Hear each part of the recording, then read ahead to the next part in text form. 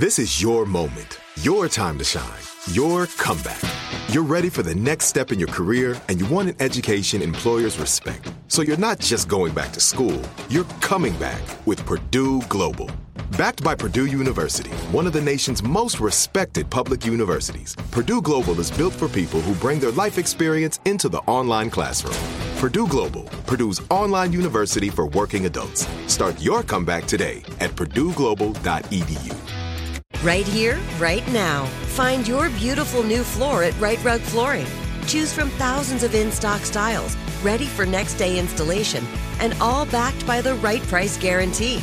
Visit riterug.com. That's RITERUG.com today to schedule a free in-home estimate or to find a location near you. 24-month financing is available with approved credit. For 90 years, we've been right here, right now.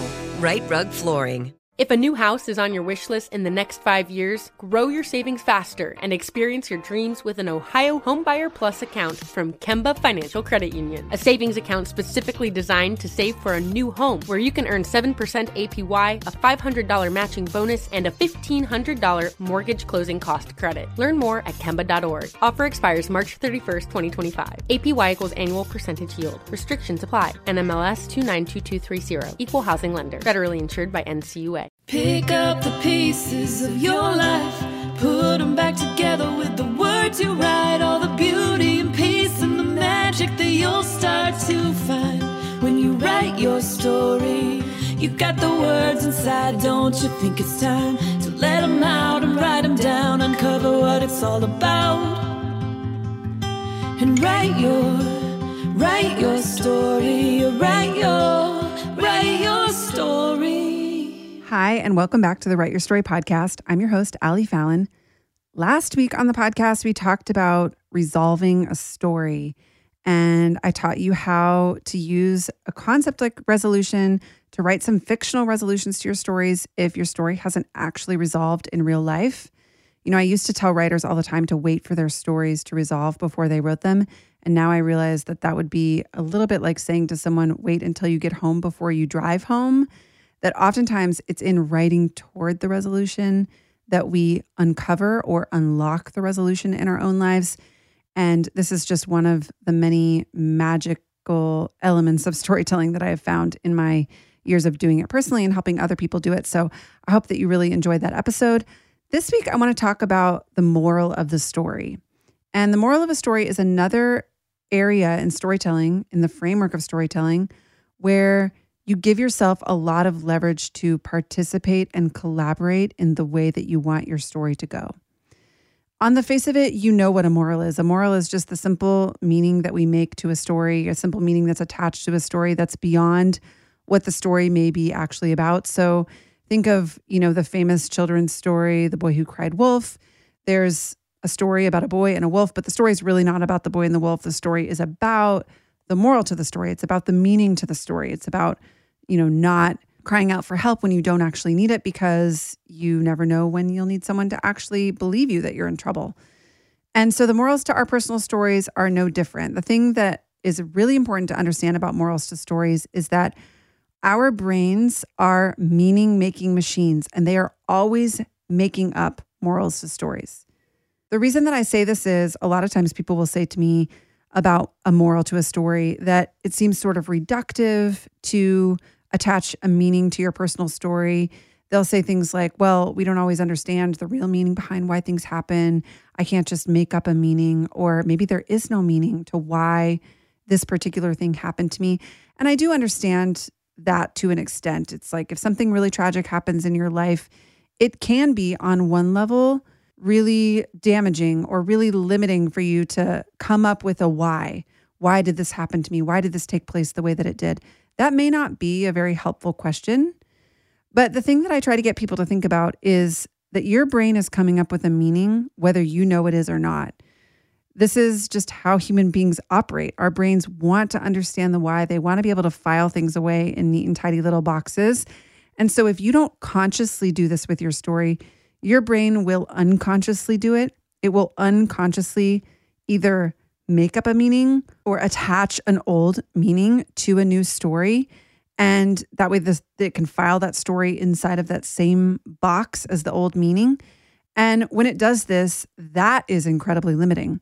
So what I like to recommend that we do is just really think critically about how we're making meaning of our stories, of our life stories in particular. And maybe elevate the meaning a little bit, maybe take the meaning beyond where we've been willing to take it in the past. One of the ways that we do this is simply by asking better questions surrounding the meaning.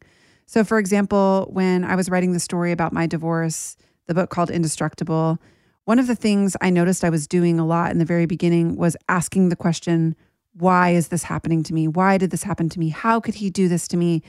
Those were unconscious questions. They were unconscious ways of searching for meaning that I was reaching out for because it was the only thing that I knew. And it was only through the process of storytelling and seeing my life through the lens of a story that I was able to start asking much better questions. I was able to upgrade my questions so that I could get a much better meaning. Now in my life, almost never do I find myself asking the question, why is this happening to me? One of the meanings that I made out of that story in my life was that everything that happens to me in my life is an opportunity to learn. Yes, maybe I've been taken advantage of. Maybe I've been betrayed. Maybe I'm mistreated. Maybe someone, goes behind my back or whatever. But every single thing that happens to me is an opportunity to learn. And that's a meaning that I made out of that story back then that now is filed away in my unconscious and gets pulled up and attached to stories as they unfold in my life now. And you know what? Maybe there will be an even more upgraded meaning that I make sometime in the future through the process of writing my story.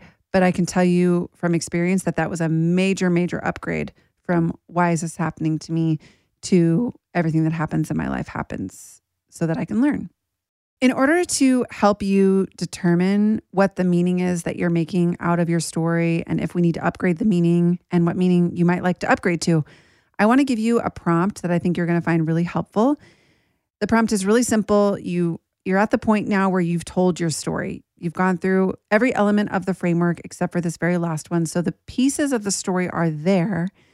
And now what I want you to do is say on the page, the reason I'm telling you this is because. Imagine you're sitting across the table from someone who you really care about. And imagine that you've just told them this story. I want you to look them in the eye and say to them, the reason I'm telling you this story is because. This prompt is going to, first and foremost, really help you get at what is the meaning that you've already made up about this story. The first thing that comes out may not be a really elevated meaning. In the early days of telling the story of Indestructible, probably the thing that would have come out of my mouth would have been something like, the reason I'm telling you this is because I'm pissed. The reason I'm telling you this is because I don't want you to work with him. He's not trustworthy. He's not believable, whatever. I realized as I was writing the story that if the meaning I'm making up about the story is that, other people are untrustworthy or men are all jerks or love is for the birds or whatever, then that meaning is controlling the whole story. That meaning not only is controlling that story, but is the unconscious meaning that's getting filed away that's going to control future stories. If that is the container that I've created within which I'm going to tell my stories, then it really limits the type of story that I have access to. It's like if the story is love is for the birds, if that's the moral, then imagine what's possible for me moving forward. This is one of the reasons why focusing on the moral that you have made up about your story is so important, is because the morals that we make up of our stories really begin to dictate the way our life unfolds. And this is not something that's just sort of woo-woo or made up. This is actual neuroscience, that when those pathways are carved in your brain, it is very hard to veer from them at all.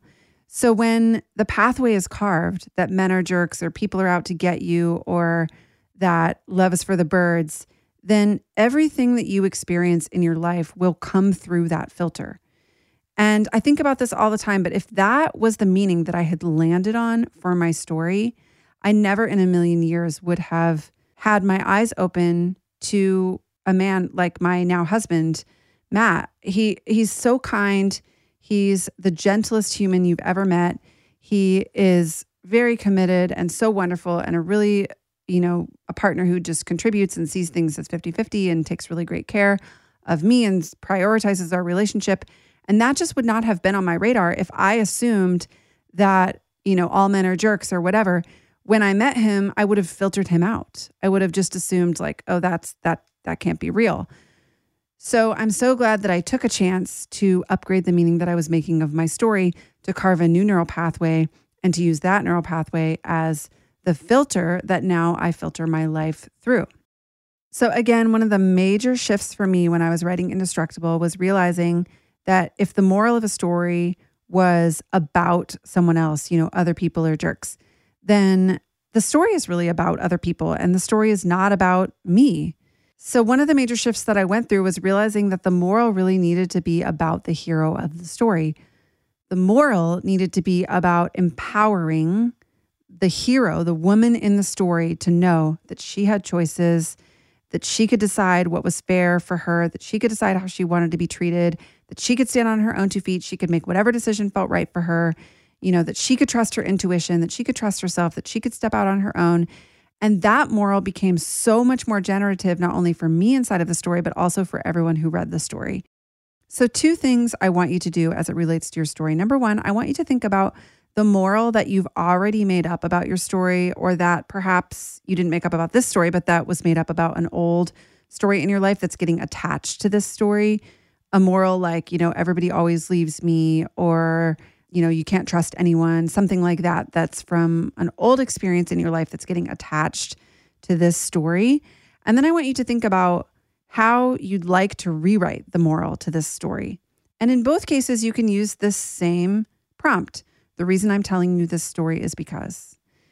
See what comes up when you write that down for the first time and just fill in the blank. See what pops into your brain and see if you can be really honest about that and let it be okay that the moral that you've written to this story may not be the most expansive moral that's available for you. That's fine. In fact, that's part of the power of writing down our stories, is that we begin to see these unconscious messages, these unconscious ideas, the unconscious meanings that we've made up about our story, about ourselves, about our life, that are present there. And then we get to make a very conscious decision about how we would like to evolve them, how we would like to upgrade them, and the new meaning or moral that we would like to choose to attach to this story. The meaning that you make of the story will be the way that you file this story away in your brain. You may actually forget the details of the story. You probably will. We forget a lot of details about our lives. You'll forget those details, but you will remember the meaning that you made up about this story. If the meaning is, I can trust myself, you may forget the details of the story, but you'll remember that you can trust yourself. That meaning will be laid onto future experiences over and over and over again, and it will become like a mantra in your brain. It will become a pathway that's carved in your brain that you can't get off of, that that you can trust yourself. And if the moral of your story maybe isn't as expansive, the same will be true. That will get laid over every experience that you have in your life. It'll be the filter that you filter your life through. And you may forget the experiences that you had that made you create that meaning, but you will never forget that meaning that you made. So ask yourself, what meaning do I want to make of this story? The reason I'm telling you this is because. Now that we've made it all the way through the framework, on next week's episode, I'm going to talk to you about how to take all these pieces to the framework and to put them together into one cohesive whole. I'm going to deliver on my promise that I'm going to help you take a story from your life and turn it into a piece of writing that you can feel really excited and proud to share with someone else. And I also want to talk about what I mean by that when I say share, because that might kind of freak you out. That's okay. We'll talk about how to put it all together. We'll talk about how to share it, what I mean by sharing. All of that on next week's episode. I can't wait. Until then, I'd love to hear from you. What is the reason you're telling this story?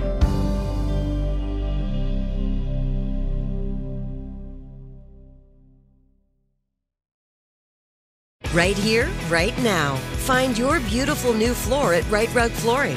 Choose from thousands of in-stock styles, ready for next day installation, and all backed by the right price guarantee. Visit rightrug.com. That's RITERUG.com today to schedule a free in-home estimate or to find a location near you. 24-month financing is available with approved credit.